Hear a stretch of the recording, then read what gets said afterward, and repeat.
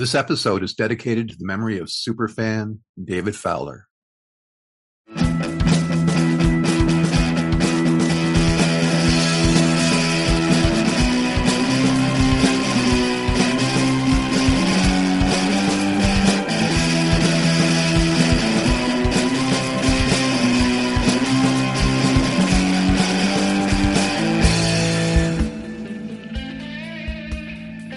David, I want to ask you, before we get too far into this super show that we're going to be doing, and we do need to truck on because we're covering all of the movies, all of those super movies.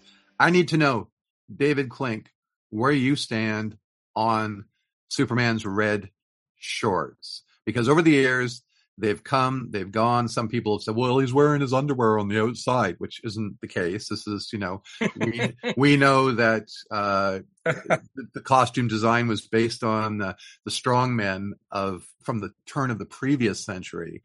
But some people like it without the red shorts. My friend, tend to be pro red short. How about you? I'm all red all the time. Oh, that's super. And I'm not being an ass by saying that, but I say read them and weep. Oh, sorry. I'm not big on like going back into films like George Lucas does and changing elements. But if I could do anything with the recent Superman series, I would go back and give him the red shorts.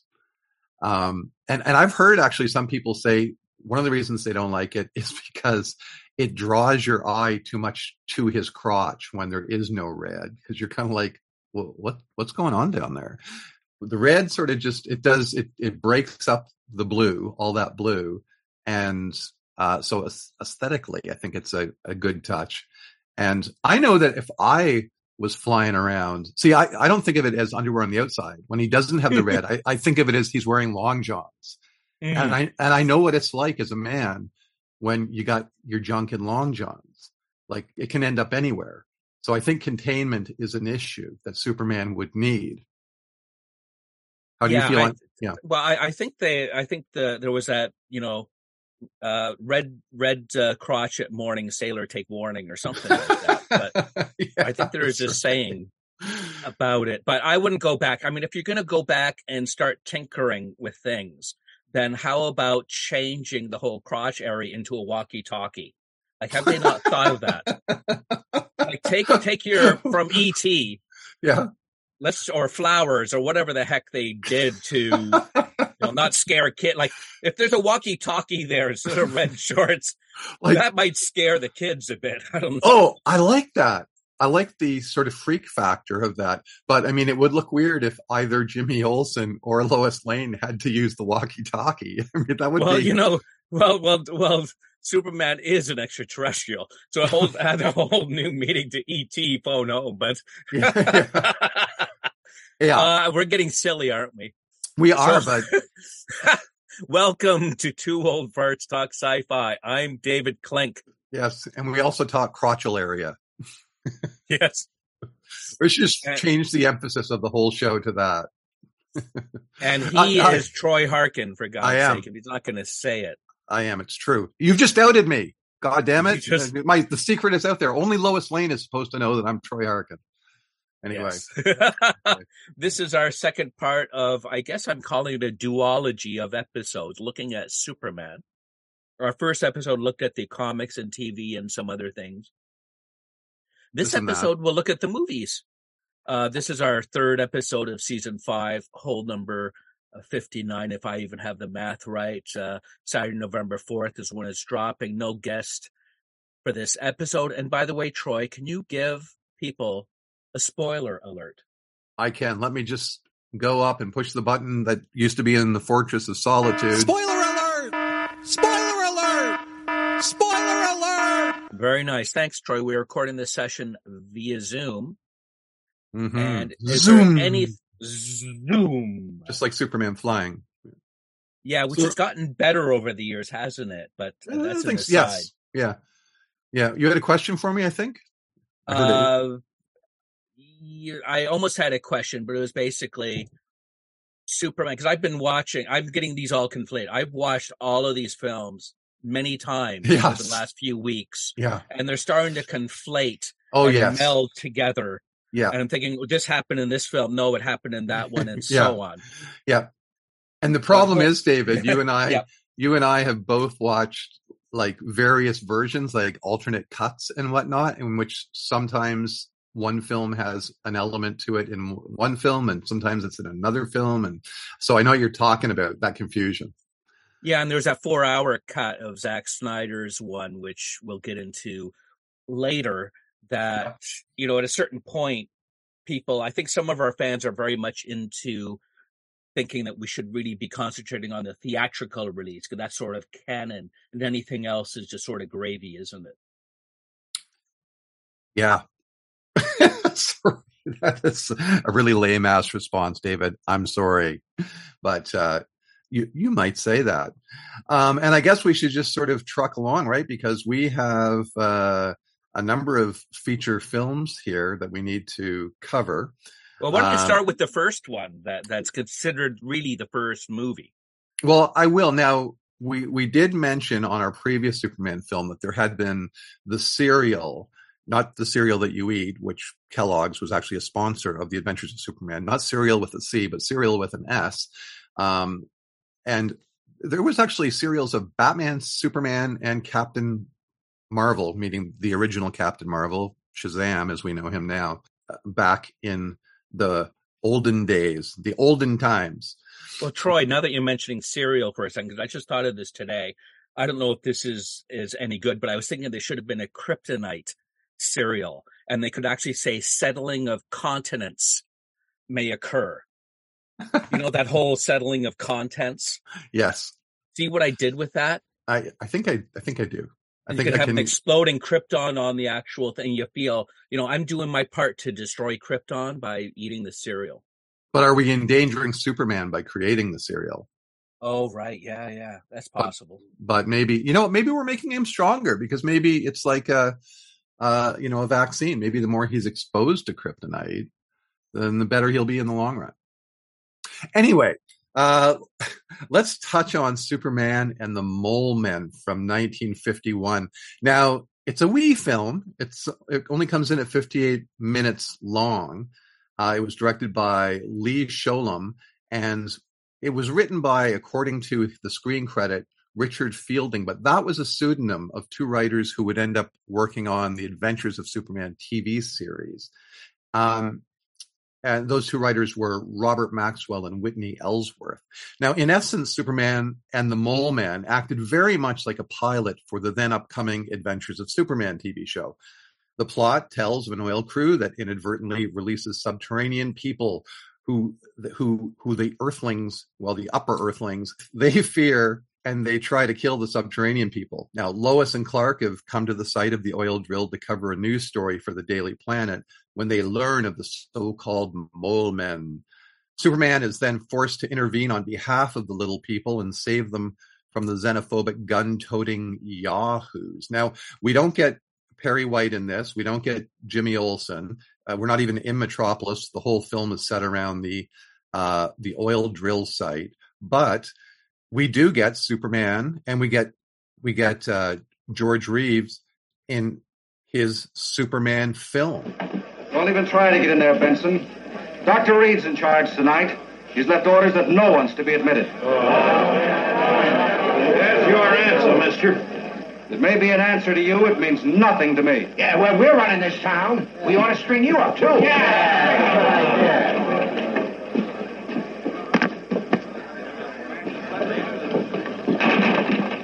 Are you all right, Miss Lane? You're going to step aside or we have to make trouble. Put some lead in him, Luke. Mr. Benson tried that once already. It didn't work. Now I'm going to give you one last chance to stop acting like Nazi stormtroopers. Who are you to tell us what to do? All I'm telling you is that little creature in there has as much right to live as you do. Don't forget, you invaded his world. You sank a pipe 6 miles into the ground. And when he climbed up, you set dogs on him, shot him. Get inside and stay away from the front of the building.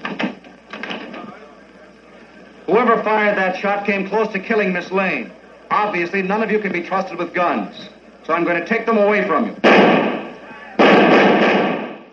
You may have seen the film actually on the TV show, as at one point in August 1953, it was divided into a 2-part episode, then known as The Unknown People, not the Mole Men. And it was kind of fun to come across this film because I hadn't seen it. The thing was shot, David, in 12 days. So wow. it really does have a B movie feel to it. And I wanted to point out too that film starred Phyllis Coates as Lois Lane, and she would play that part for season 1 of The Adventures of Superman on TV. And on October 11th, 2023, we lost Phyllis Coates as she passed away as we were prepping the show. She was 96.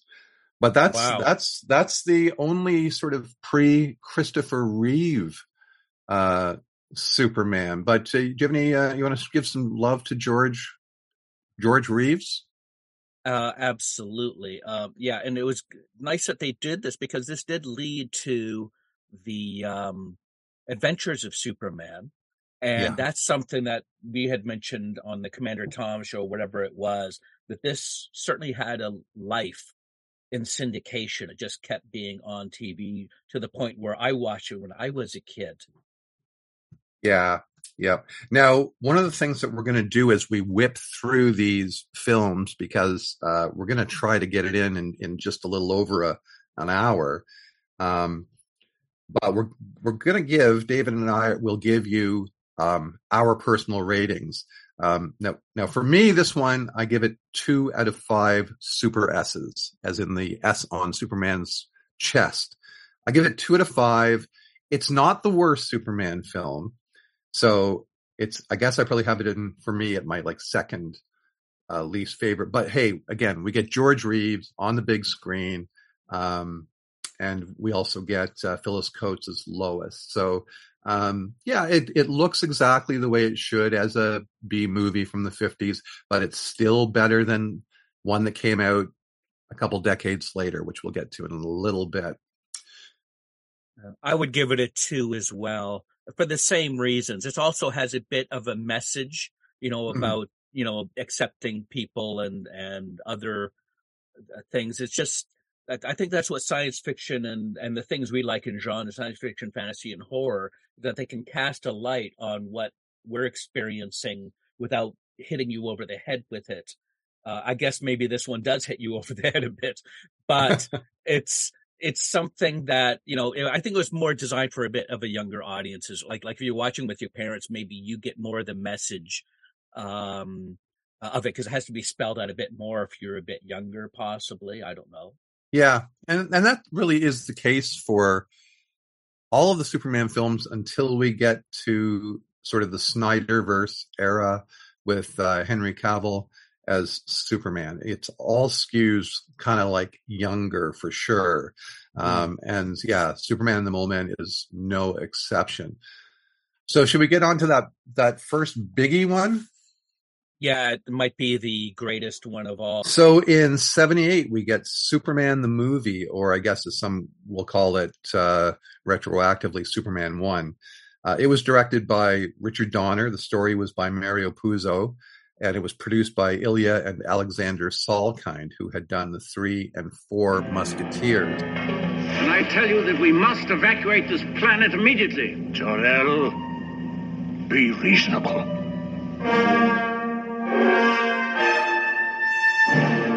Once there was a civilization, much like ours, but with a greater intelligence, greater powers, and a greater capacity for good.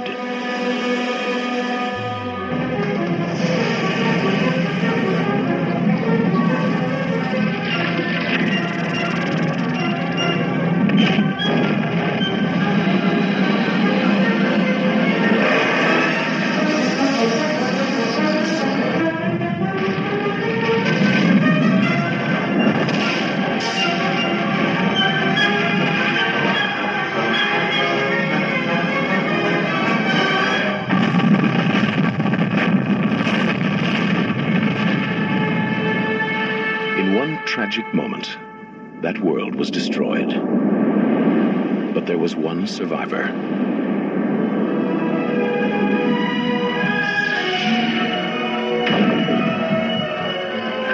Now, wouldn't that beat all get out?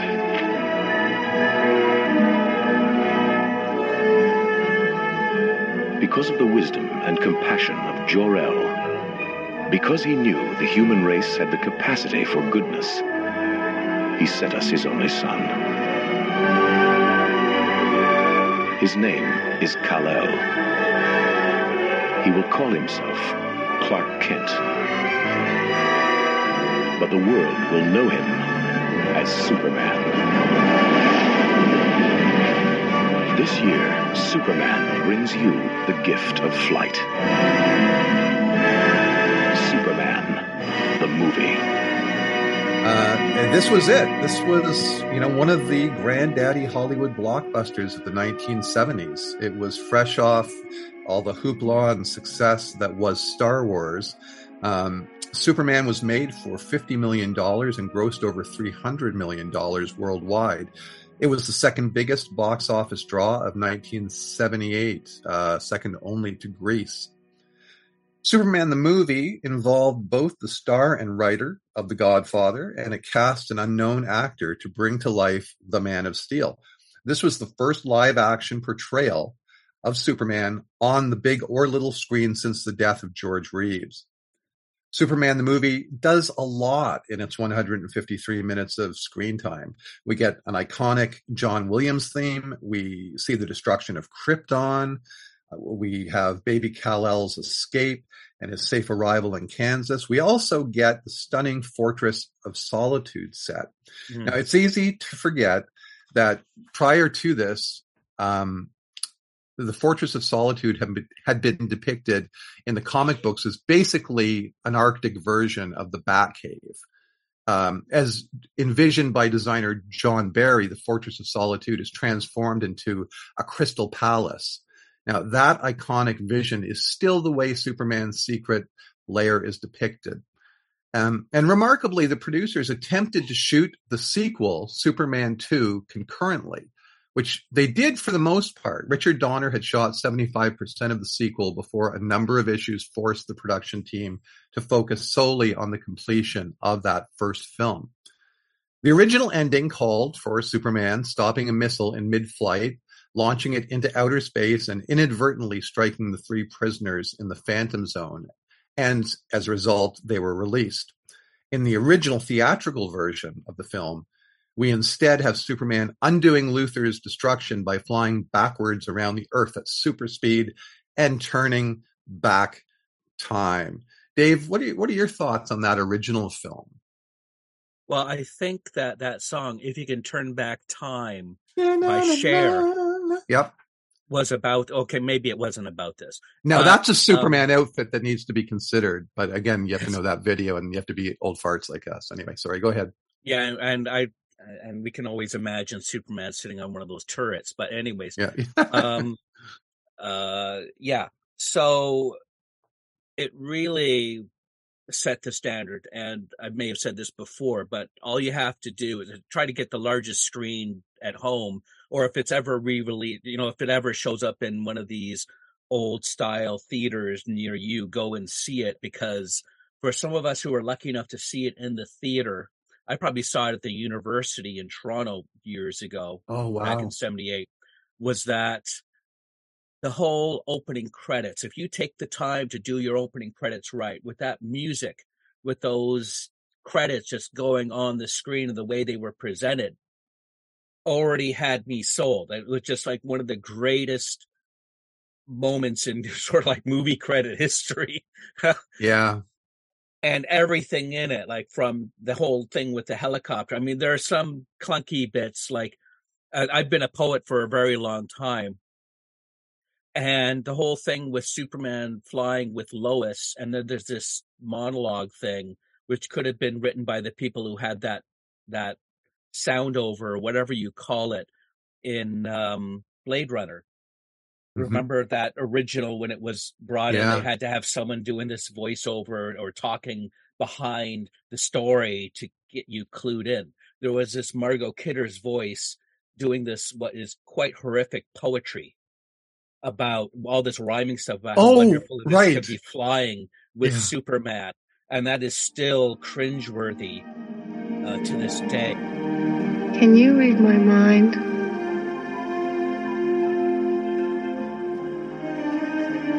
Do you know what it is that you do to me? I don't know who you are.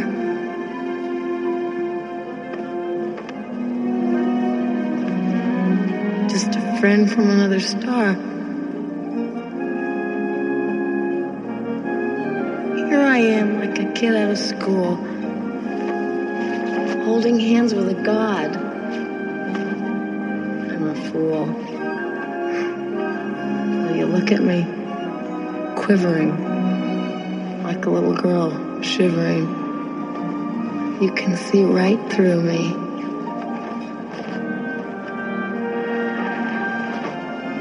Can you read my mind? Can you picture the things I'm thinking of? Wondering why you are all the wonderful things you are. You can fly. You belong in the sky. You and I could belong to each other. If you need a friend,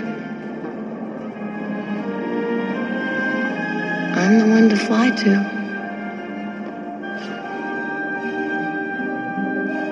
If you need to be loved, here I am. Read my mind. But other than that, the film is and watching it again was a bit concerning for me because I'd lost my wife in February, and just seeing the whole thing where Lois dies and then him trying to bring her back was a bit of a issue, and it's similar to some of the later films where they deal with loss and death, which we all have to in our lives. Yeah, a lot of resonance, I would assume. Yeah. I'm glad you mentioned the music again, because I think it needs to be talked about a lot. Like, as we know, John Williams is kind of like the Beatles of music, movie music. It's like there's so many great themes that we can talk about, but I do think that the Superman theme and his Superman score in general is way up there. It's way up there. It might be my favorite of his sort of epic themes. And the scenes when, like, I forget what they actually call it. I don't know if it's called the romance theme or the Lois and Clark theme or something like that. But the music when they're flying, that music does so much of the heavy lifting for those scenes. Because it doesn't always look that great. I think, I don't know if I get into it here or later, but just some of the visuals, like, it's just I always have a problem with the physics behind the way they're flying, the way he's flying with her, like, especially there's a bit where it's like fingertip to fingertip. Yeah. So how is she not fall? Yeah. There's some force there keeping her up. But I will say again, that music helps sell those scenes. Yes. And, we can also talk a little bit more about Margot Kidder's Lois.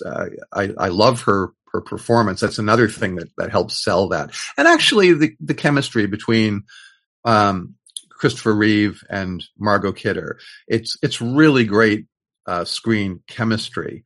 But Kidder's Lois, I had notes that it's sassy, snarky, and it's age appropriate because some of the other ones, particularly I forget her name now, but the Lois that is in Superman Returns, I found she's just seemed far too young to be Kate Bosworth, I think. Yes, Kate Bosworth. Yeah, I didn't buy her, but Margot Kidder, I definitely buy. Well, and we've recommended this before, but there is a documentary called Up in the Way or something like that. That's about an hour and 50 minutes. It covers a lot of the Superman history. And they actually show some of the screen tests with people like Stockard Channing, who I absolutely love, and some of these other women trying out for the role. And you can actually see, I could see why they do this, why they have a number of people trying out these things. And I mean, if you reach a certain level, I don't think it's considered an insult if you have to come and actually try out for a role. You're supposed to just get it because of who you are.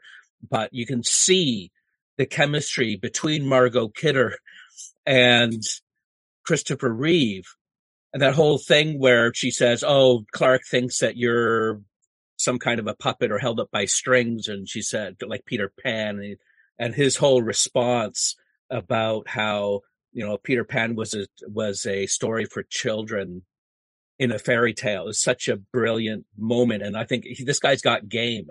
He's, by saying that, he's, it's sort of like Spock saying, she says, "I've never met a Vulcan before." And he says, "I've never met a piece of art, a work of art before," that kind of thing, where you think, here's a character that you don't think has got game, suddenly says the thing that just says, wow. You take your breath is taken away by how amazing that is. Now, what do you? Yeah, definitely Margot Kidder is good. Yeah, and I do love Christopher Reeve's Superman. I'm not nuts about his Clark, which goes so far the other way. And I realize that, even when you think back to the Adventures of Superman with George Reeves, his Clark, I mean, he is mild-mannered, but he's not wimpy or wussy or whatever. He's very confident. Like he is, yes. The way he is with people, it's like it's not awkward. There's nothing awkward, I don't think, with the George Reeves Clark Kent. And I think you're right. I think part of it was, the purpose of it was, I think they just go a bit too far, because sometimes you just go too far to make it obvious how different people are. So I think they played up so much that it is too much. Yeah. And there is also this thing too that I actually have a note for it somewhere here, but I can paraphrase it. One of the things that we do get with the Christopher Reeve era Superman is that this is all pre things like Watchmen in the comics and Sandman by Neil Gaiman, and Dark Knight by Frank Miller, where with that era of comic books, it created a seismic shift in the way those stories were told. And they all of a sudden became adult stories with, mature storylines. So prior to that, comics were still thought of as kids stuff. And so I think, it took a long time, and I love Batman 66, but, it took a long time to shake off the influence of what that series and that one feature film had done in terms of telling these stories. They were still thought of it as either these are sort of stories for kids, or we might have like a double entendre for adults that they might clue into, but it's still kind of jokey, and that's just the history of it. That's just the way it was. We hadn't hit that point where all of a sudden we can tell super tragic stories in a mature way. We weren't there yet, but we would get there eventually. One thing you mentioned is about the take, like one thing that's a bugaboo for you, and I agree with it, is the idea of the soft takeoffs and landings. So you want to talk for a minute about that? Well, again, I did grow up with the George Reeves takeoffs, which there was no special effects in it. So we actually saw a man dealing with gravity. So he, for his takeoffs, he would basically use spoiler alert, he would use a trampoline and then bound upward and out of the shot. But it felt very powerful, and his landings were the reverse. He would swing on a bar through a window and then land with the force of gravity behind him. Now, clearly we're dealing with a character who, we have to suspend disbelief, and we have to try to allow for the fact that somehow this guy can fly, and somehow we can allow for it within the laws of physics. We have to somehow do that. But when I see Christopher Reeves Superman do the soft lift off, it looks more magical. For me, it takes it out of the realm of science and things like thrust and force, and it somehow makes it magical. Even the fact that he can levitate, that he can, be 3 feet above the ground with his arms crossed, having a dialogue with Lois. That looks good, but I have a hard time buying it. What about you? I agree. One of the things I like about the Henry Cavill ones is that they are hard to like he actually asked at one point for Lois, the Amy Adams character, to move back. And then he said, actually, you might want to move back a bit further. And then she has to move back a bit further. Then he, does his thing, and the effects of it, what it actually damages, he starts, sort of like Hancock or whatever the film was with Will Smith. You actually start damaging things you're gonna go off this pavement. Well, now they have to replace that piece of pavement or that sidewalk or wherever it is anytime you do this hard takeoff, because he's actually damaging it every time he does that. Yeah, for sure. But I like that. And I prefer now, that, though. I mean, we've had a few things that we're looking back on this film, I guess getting close to 50 years, right? And as much as there are things that, we would wish were different, we still, give total kudos to this film. The fact that it was the first. This is the first real big budget, blockbuster, color Superman film. And man, it just changed everything. Yeah, and what they did with the effects of the time, which again, this is the Star Wars era, so there was a lot to do, and they already made a major leap with that film, but it's so much better now. What they were able to do in that film was quite astonishing, and a lot of it still holds up, just like 2001, a lot of the effects. Yeah. If you do it right, you put the money in and you care about it, it can stand up over time. Yeah. And the last thing I wanted to touch on too was with that controversial ending that we got for Superman, the movie in the released form, where he goes backwards around the earth at super speed to turn back time.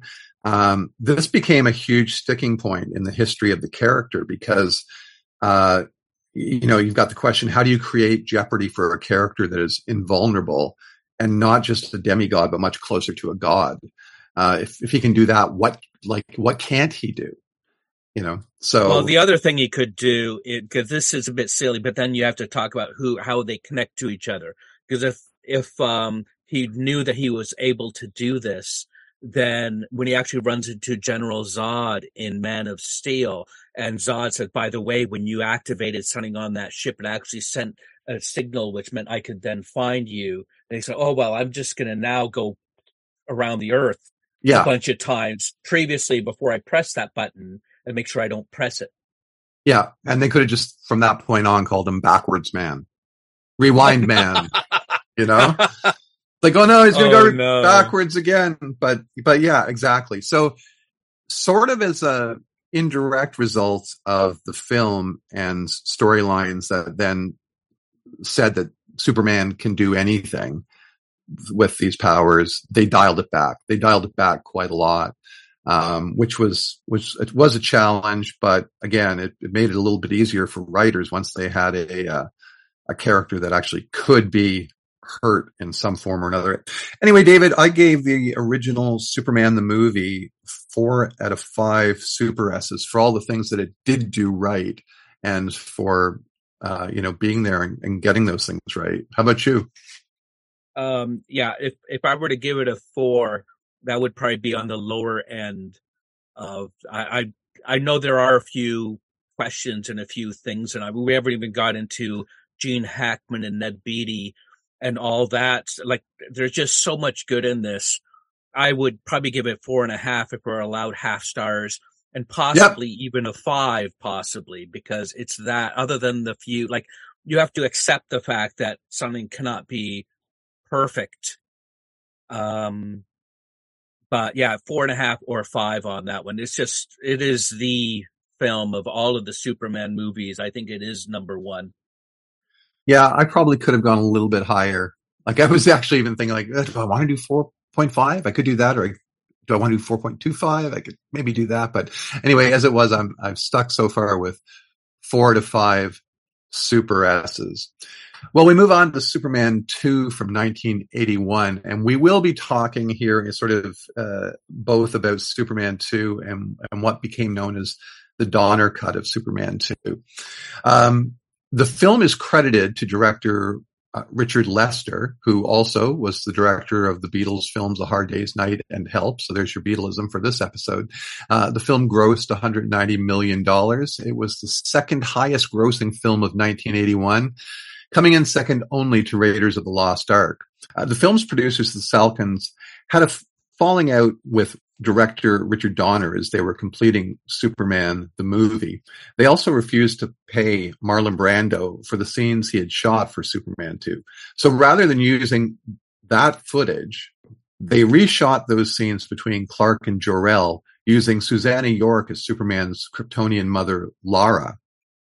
It was essential for Richard Lester to shoot a certain amount of footage to receive credit as the film's director. There were some scenes filmed by Lester that, when intercut with Donner's footage from 2 years previous, the contrast was highly noticeable. In particular were the scenes intercutting footage of Margot Kidder, who had been suffering substance abuse problems in the intervening years. There were all kinds of acrimony surrounding the making of Superman 2, and not just between Richard Donner and the Salkinds. The Salkinds also threatened lawsuits against Brando as well as Christopher Reeve.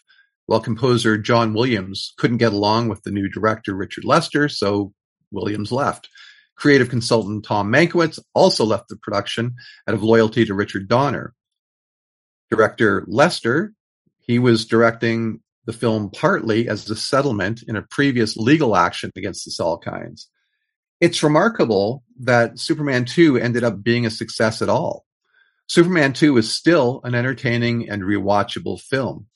Some of the things that I really liked about it was, well, you and I both talked about Sarah Douglas as Ursa, for one thing, right? Absolutely. Sarah Douglas was excellent. And as you probably say, Terrence Stamp, like just as a pair of baddies.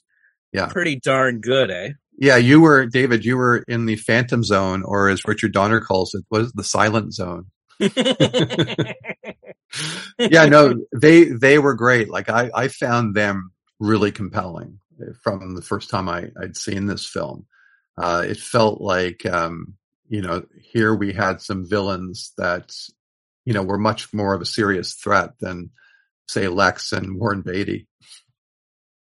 Absolutely. And it's very, if you can actually have these people that actually do breathe air from Krypton, somehow being able to fly through space, and to be able to talk to people on the moon, when there's no atmosphere and things like that. And then we'll get later into one of the later movies where they use some device on Superman to actually encompass him in sunning, and says, how do you think he's going to do without air? Well, he's been traveling in space all this time.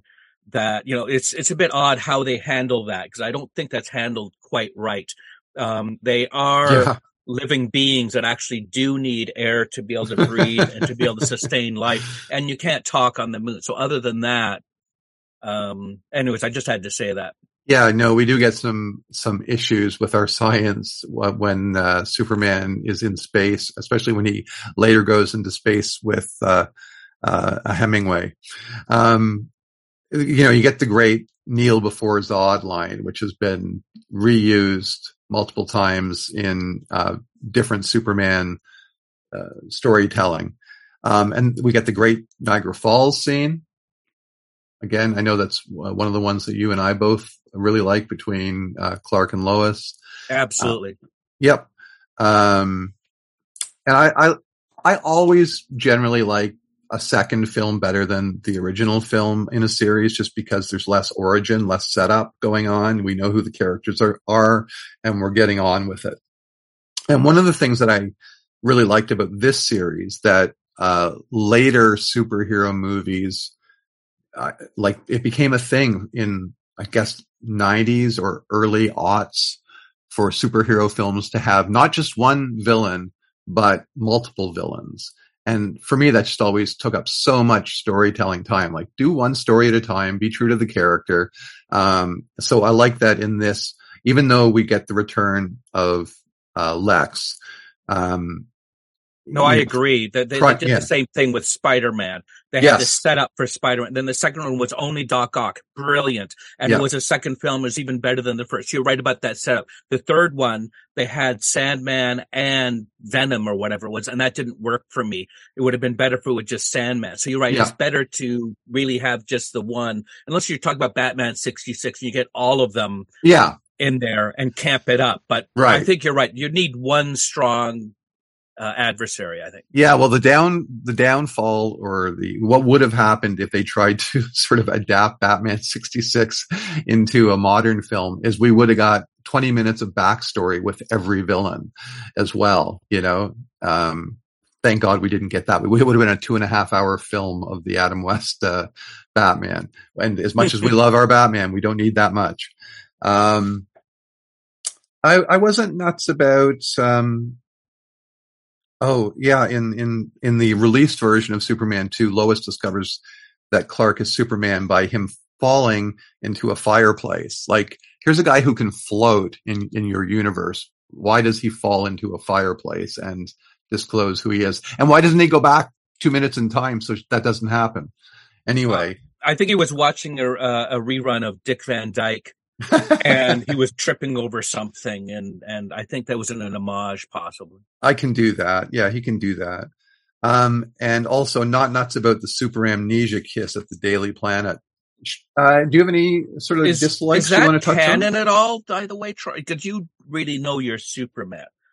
That's just out of the blue. Like, this whole idea that Superman can kiss you to cause amnesia. That's just someone pulling that out of their butts, isn't it? Yeah, I think probably the producers maybe, because we get that as the series goes on too, these powers that Superman doesn't really have, but that he gets attributed to. Like, I believe it's in Superman 4 where he has this undo vision where he can look at something that's been done, like damage to the Great Wall of China. He can look at it and it gets undone. It gets repaired. That was weird. Yeah, like there's just a number of things like that. Yeah, why don't you just kiss General Zod? Yes. Just let him forget, you know. And that should be his other thing. He should just be randomly kissing people to make them forget. Like, kiss Lex Luthor, make him forget his villainous plans, and he'd be fine. Do we want to touch on the Donner Cut, which you and I checked out a week or so ago? Oh, for sure, absolutely. Go right ahead. Okay. Well, there was sort of a move, an internet movement to have the original version of Superman 2 assembled that Richard Donner had intended to be released before he was let go from the film. So Superman 2, the Donner Cut version, begins with, I'm just going to let you know some of the differences here. The film begins with Lois figuring out Clark is Superman, and she attempts to prove it by leaping out of a window at the Daily Planet. Clark rushes down to the ground, uses his super breath to bring her down slowly, opens an awning with his heat vision, which Lois bounces off of and into a fruit stand where she ends up covered in tomatoes. Meanwhile, Clark rushes back to the window from which she jumped and yells, "Lois, what have you done?" Which was a cute scene, I thought. How'd you feel about that one, David? Yeah, I like that one. And there's even this one that I like more, because I'm not sure if that sort of stepped over the later scene. But I do like the whole thing. There's a scene which I don't think was in the theatrical one where she's drawing glasses on an image of Superman, and she's doing this whole thing in the office that I thought was great. Yeah, it really was. And that's what leads into her leaping out of the window. Later in Niagara Falls, Lois shoots Clark to prove he's really Superman, because she still has this idea in her head. And this time she proves it. You are Superman, aren't you? Lois, look, we've been through these hallucinations of yours before. Can't you see what you almost did? Throwing yourself off a building 30 stories high. Can't you see what a tragic mistake you almost made? I made a mistake. I made a mistake because I risked my life instead of yours. Lois, don't be insane. And don't fall down, because you're just going to have to get up again. Lois, now don't be crazy now. Lois!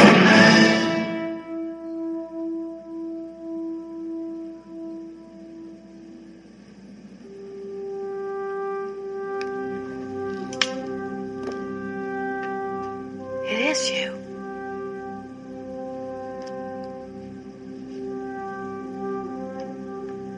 I guess I've known this for the longest time.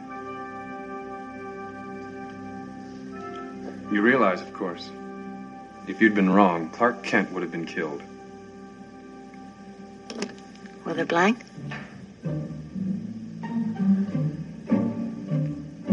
Gotcha.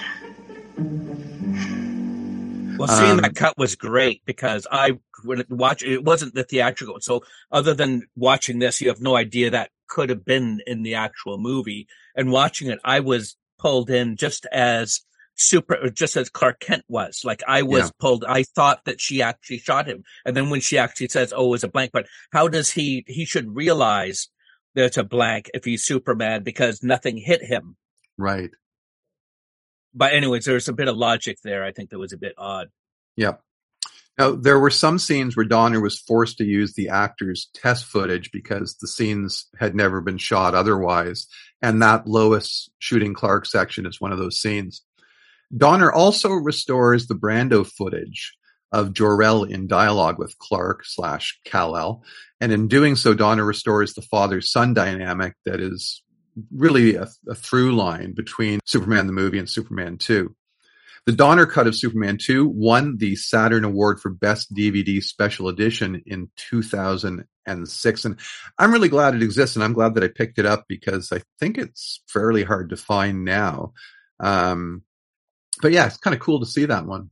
Yeah, it was worth seeing. Plus, was it one of those special things on the DVD that we watched where we had them commenting on what they were doing, or was that because I remember we were watching something where Donner was talking about all the changes and all of the things that he did with the thing. I think that was part of the commentary. Yeah. When you have the commentary on, which is one of those things that makes the DVD really worth having because you get the entire restored film, you get it with commentary from Donner and Mankiewicz, and then you get I think 20-minute sort of making of like how the process and what it involved to put that thing together.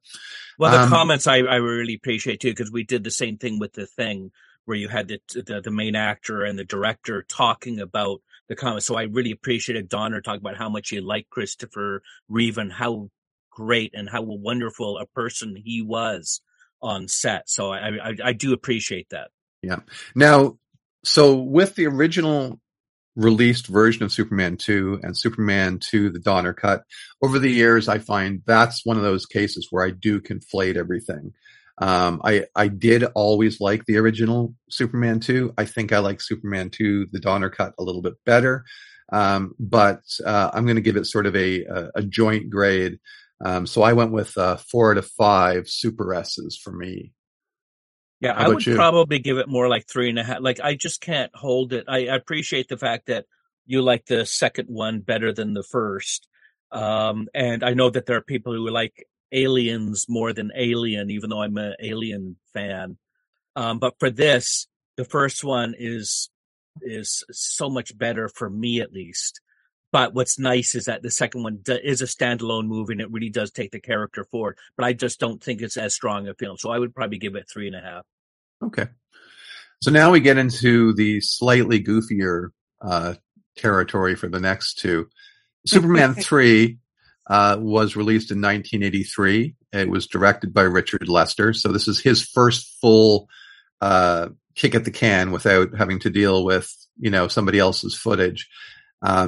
The film made $80 million worldwide, less than half of Superman 2, but it still finished in the top 5 grossing films of the year.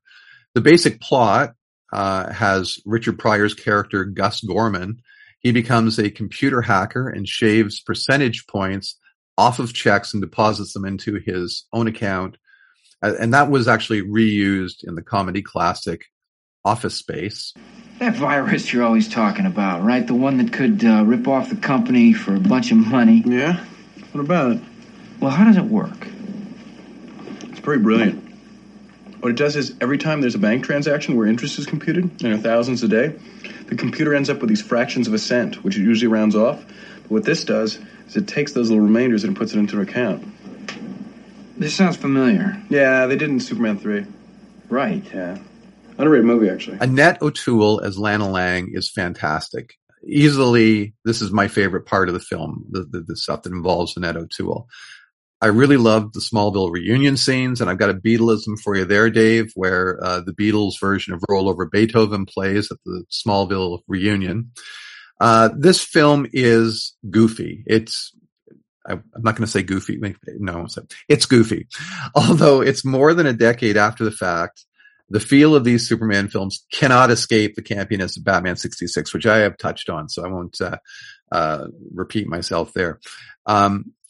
One of the things I do love about the film too is we get the evil Superman. There's a split where evil Superman is doing a bunch of bad shit, and he fixes the Leaning Tower of Pisa, so it's no longer leaning, and the tourist merchants are all upset about that. We have evil Superman blowing out the Olympic torch. And we have him causing an oil spill, which is a little bit more serious than those other two things. And we also get this great fight scene between good and evil Superman. And his portrayal, Christopher Reeve as evil Superman, is for me one of the highlights of the series, even though the film itself is not that strong. But his performance, I thought, was great. And in his evil Superman uniform, he wears the muted colors that we end up seeing as part of the palette of the Zack Snyder films, which I thought was interesting, where the red is not Crayola red. It's kind of like a darker burgundy. What do you feel about all the goings on of Superman 3, David? Well, thank you for lending me the DVDs for 3 and 4. I had avoided watching these films because I had heard that they were so bad. And then that confirmed it upon watching them. But I have to say that they do have some highlights. Certainly Richard Pryor, you can watch him in anything because he's one of the great comedic geniuses of the past 40, 50 years. He makes the film. And when we eventually get to the fourth one, bringing back Gene Hackman is brilliant too. So we'll get to that in a minute. But there are some good aspects for sure in this film. But I think I could have survived without having seen it. Yeah. And one note that I had, which I thought was kind of weird, was, did you notice this, or did you find this, that when the villains, it's not Lex, but it's just a sort of an evil corporate overlord guy, when they go to their lair in the Grand Canyon, the computer looks just like the Batcave nuclear reactor in Batman 66. Did you notice that? Like it is the same design, but bigger. Yeah, I guess they just took it, or how different do these things look anyways? You got the Overlord computer thing with all the buttons that are flashing. But you're right, it has a bit. I mean, they should have had little things that say what the actual instrument does on top of it. Oh, that would have been great. Would have added. Yeah, that would have been wonderful. I think you also have a note about Annette O'Toole, who's actually played different people in the movies. Oh yeah. Well, I think I call that the Back to the Future aspect. Now, obviously, if I'm seeing this through after years of watching Smallville and seeing Annette O'Toole on it, and so on Smallville, Annette O'Toole plays Martha Kent, Clark Kent's mom. And so for me, it had this really weird Back to the Future feel of he goes back to the reunion in Superman 3, and, he's kind of hitting on Annette O'Toole, who's playing Lana Lang, and she's sweet on him. And so it has this holy incest vibe of Marty McFly that I always feel about Back to the Future. I always have a hard time with Back to the Future because of the goings on between him and his mom. But yeah, so that's probably just me. Yeah. You gave it a rating, right? 3. Oh yeah. Sorry. I gave it a 2.5 out of 5. And that's, I'm like, it certainly doesn't live up to the first two. Like, clearly, I would never want to mislead anybody. It's not very good, but it's watchable. If it's on TV, you might want to watch it. And you do get these great scenes with Annette O'Toole. You do get to see, Richard Pryor. And, generally you can't lose, actually, I guess Lois is in this very little because of the whole setup with Lana. Like, she goes on Hawaii, on a vacation to Hawaii or something, and returns. Right, and Robert Vaughn. Film. Yeah. Robert Vaughn is the villain, right? The villain. So that's pretty good too. I would give it a 2 myself. Yeah. But you're right. It certainly has some, because I love Richard Pryor, love Robert Vaughn, Christopher Reeve, and so on, and Annette O'Toole. So yeah, it's got some good actors in it. It just didn't quite have the story. No, and it felt like the budget was like severely cut too. So I can't wait to hear your number of super S's for number 4. The greatest hope against the threat of nuclear war is Superman. I'm going to do what our governments have been unwilling or unable to do. Effective immediately, I'm going to rid our planet of all nuclear weapons.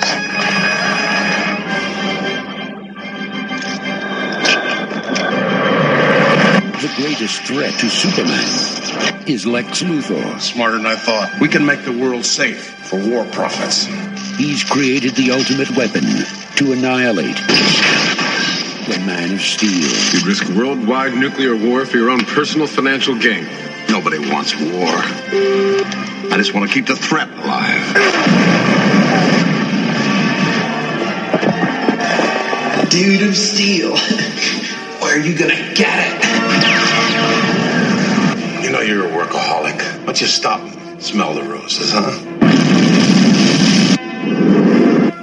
Superman 4. Christopher Reeve, Gene Hackman, Jackie Cooper, John Cryer, with Mariel Hemingway and Margot Kidder as Lois Lane.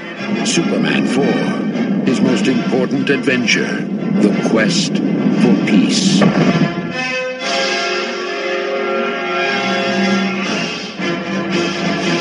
Oh my God. Yeah. Well, Superman 4, The Quest for Peace, was released in 1987. It was directed by Sidney Furie.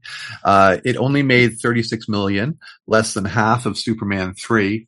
The final cut ran at only 90 minutes after a test screening saw the need to remove about an hour from its running time. And David, I have a very perverse desire to see the uncut, version of this film. And it might save it. It might actually say this is a stunt. It's sort of like with all the cutting they did to Star Trek: The Motion Sickness when they brought back the restored one made a lot more sense. Yeah. Same thing with the Snyder cut and all this kind of thing. Sometimes when they've cut a film, they've actually cut the core of it. I have a feeling this may not be the case here. Yeah, no, but I am curious to find out. So we need to get an internet petition going to have the restored version of Superman 4. Christopher Reeve, who obviously was Superman, and he conceived of the disarmament storyline. He called Superman 4, quote, a catastrophe from start to finish, end of quote. At the behest of a young boy, Superman decides to rid the world of nuclear weapons by flying them into outer space. He should have just flown backwards until Oppenheimer was about to be born and then stop there. That's good idea. That's a story. Yeah. Anyway, also in the story, we have Mariel Hemingway falling in love with Clark. Not Superman, which was interesting. She falls in love with Clark, not Superman. And Lex is back. And this time he plans on destroying Superman by creating Nuclear Man, a being as strong as Superman. that plot point does foreshadow Doomsday, interestingly enough, in the comics 13 years later. Gene Hackman, he's back as Lex, and along with him, instead of Warren Beatty, we have not Warren Beatty, Ned Beatty. Warren Beatty that would have been awesome. Been different. Yeah, that would have been different. Let's recast that. That's what I should have done for my later casting. Anyway, this time it's Lenny Luthor, played by John Cryer, and Cryer would actually play Lex Luthor in the TV series Supergirl. Okay, let's unpack this a little bit more.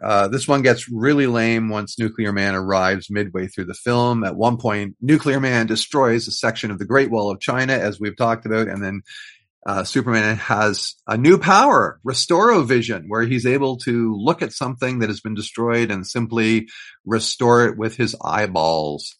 Later, Nuclear Man flies over Manhattan holding the Statue of Liberty in a way that defies even the simplest viewer's notion of how the laws of gravity and physics actually work.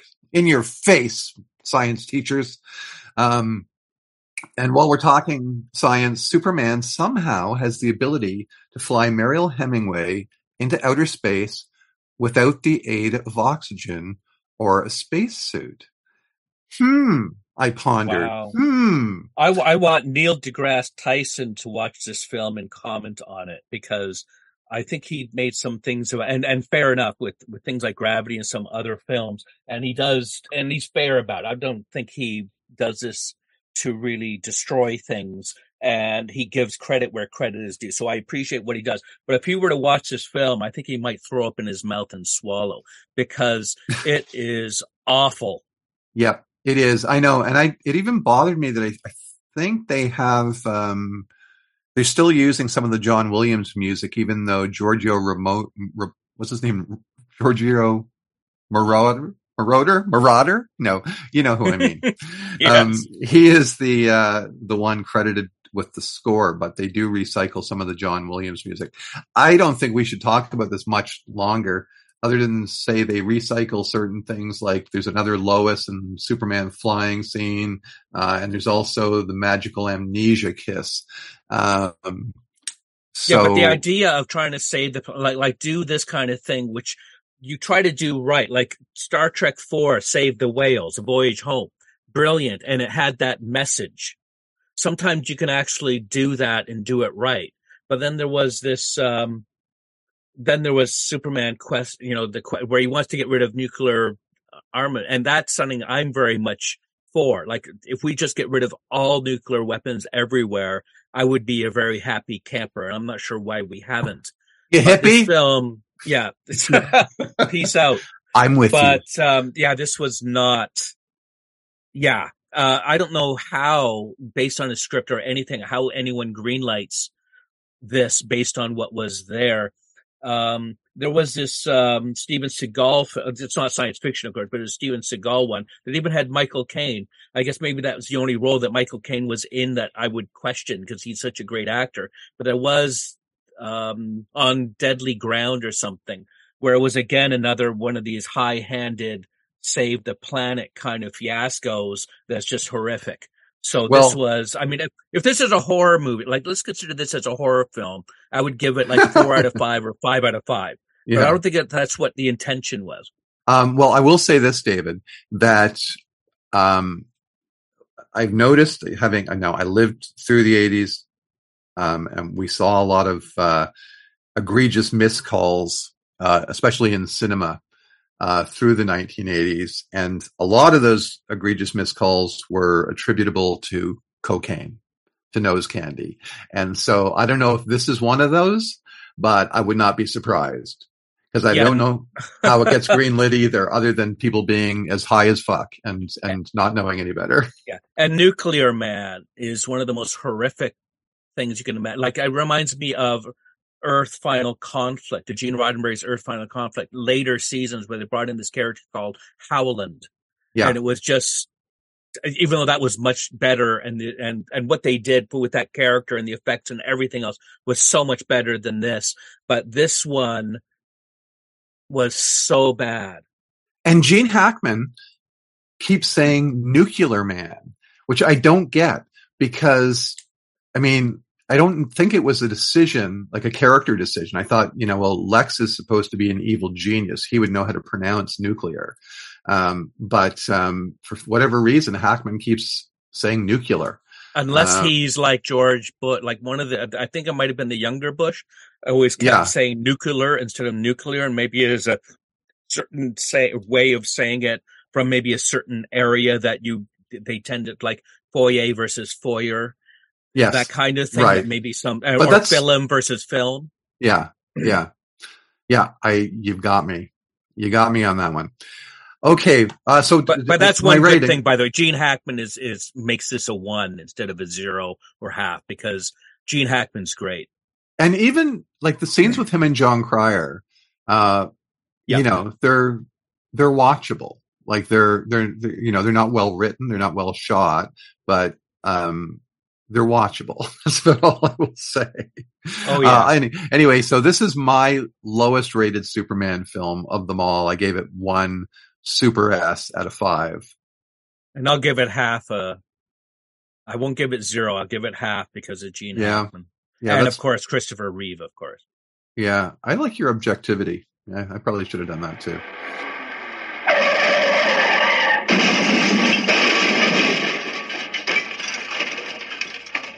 Whoa, Dave, do you see what we just did? I can't believe we did this. What, we went long again? We went super long. We might have to like go back in time. Well, actually we can't. If we were super, we could go back in time and fix it. But it looks like we are going to have to take a break and carry on to another episode of Superman at the Movies. So, yeah. Well, this episode ends at ick. It's supercalifragilistic, and then the second part will be expialidocious. So that's how we will break it. This is just like the old cliffhanger serials. You're gonna have to come back and see Perils of Pauline. Yeah, see how our Superman at the movies goes, right? Because that's it for now. Right? Did David and Troy jump out of that carriage before it ended up over into that abyss or that ravine or whatever it was? And I don't know, David. I can't tell you why. You know why? Because Superman came and he kissed me on the lips, and I can't remember. Well, can we remember how we actually end the episode? And maybe we'll do that. No, I don't think we can. But yeah, let's see. We say something like, remember to catch us on your favorite podcast provider, be that Spotify or Podcast Addict or what have you. Please check us out on our website, if you like. That's 2of.ca, numeric 2. And of course, Facebook. We're all over Facebook. You so much Facebook. And just your favorite podcast provider, really. Tell a friend, like and subscribe. That's it. Yep, and I'm David Klink. And I'm Troy Harkin. And see you all for part 2 of our movie look at Superman on Two Old Farts. Talk Sci-Fi.